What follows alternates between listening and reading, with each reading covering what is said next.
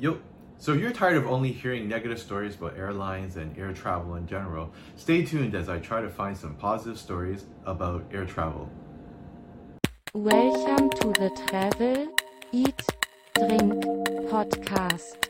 Ready? Let's go.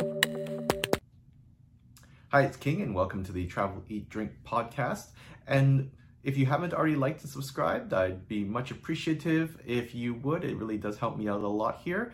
And of course, no one will have trouble finding a bad story about an airline. There's lots of stories out there about how luggage is lost, how flights are canceled, how people are trapped and forgotten on airplanes, how staff just haven't been very nice. So lots of travel plans have been disrupted. A lot of people have just had a horrible travel experience because of all the airline and airport delays.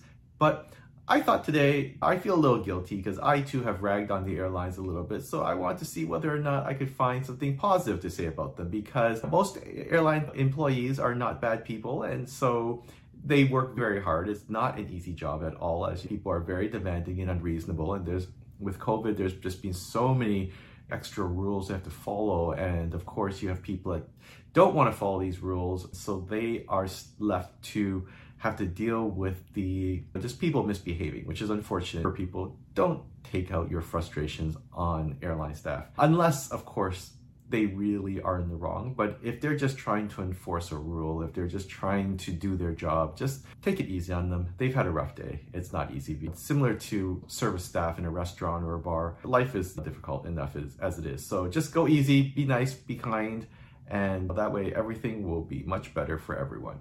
Many of these situations that are happening at airlines, of course, have to do with staff shortages. As we all know, there's just not enough people to do what it is that's required. And at the same time, a lot of new staff have been hired, so that's probably compounding to the problem that there's just a lot of inexperienced staff on hand. And so they obviously will take a little bit longer to do their jobs. They might not have the same instincts as someone who's been on the job longer have had it. So all these things just compound an already difficult situation.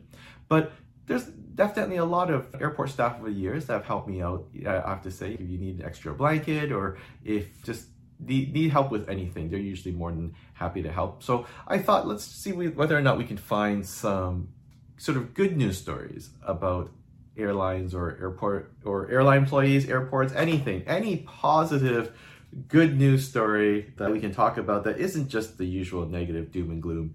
But of course, the question is, what do I search for? Airline good? No. Flight good? Maybe? Let's do something very simple. Let's see. This might take longer than I expect. Nobody seems to have anything good to say about airlines. Even when I try to look for stories that are positive, all that comes up is negative stuff.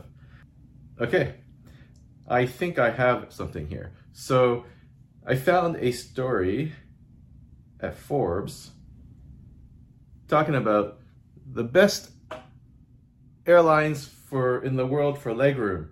Who doesn't love legroom? And whenever you get, that's a positive thing. Whenever I get on a plane, I discover there's more legroom than I expect, I'm happy. So I'm going to include that. I realize I'm really digging deep in the bottom here for a good news story, but I'm going to accept that this story about legroom. And who doesn't want to find out about legroom? And just for your knowledge as well, apparently the best international airline for legroom in economy class is Japan Airlines, Emirates, Singapore Airlines, EVA Airways, Air China, Air France, Ethiopian Airlines, Korean Air, Cathay Pacific, Swiss and Vietnam Airlines. Apparently, they range between 32 and 34 inches for legroom, so that's very impressive. Apparently, the one that used to have the most amount of legroom flying out of Mexico was Interjet, but unfortunately, Interjet went under during the pandemic, so it is no longer in the category for that. And for those of you flying frequently in the US, the best US airlines for legroom and economy are JetBlue, number one, apparently, Southwest, Silver Airlines, Alaska Airlines, Delta Airlines, Hawaiian Airlines, American Airlines, and United Airlines, ranging from 31 inches to 34 inches, I guess. And oh wow, JetBlue, okay, in JetBlue's economy, you can also upgrade and get up to 41 inches. But there you go. So if you are planning some flights, book one of those airlines if legroom is important to you and you can up the level of comfort. And it's a little sad for me that I can't say that I see more.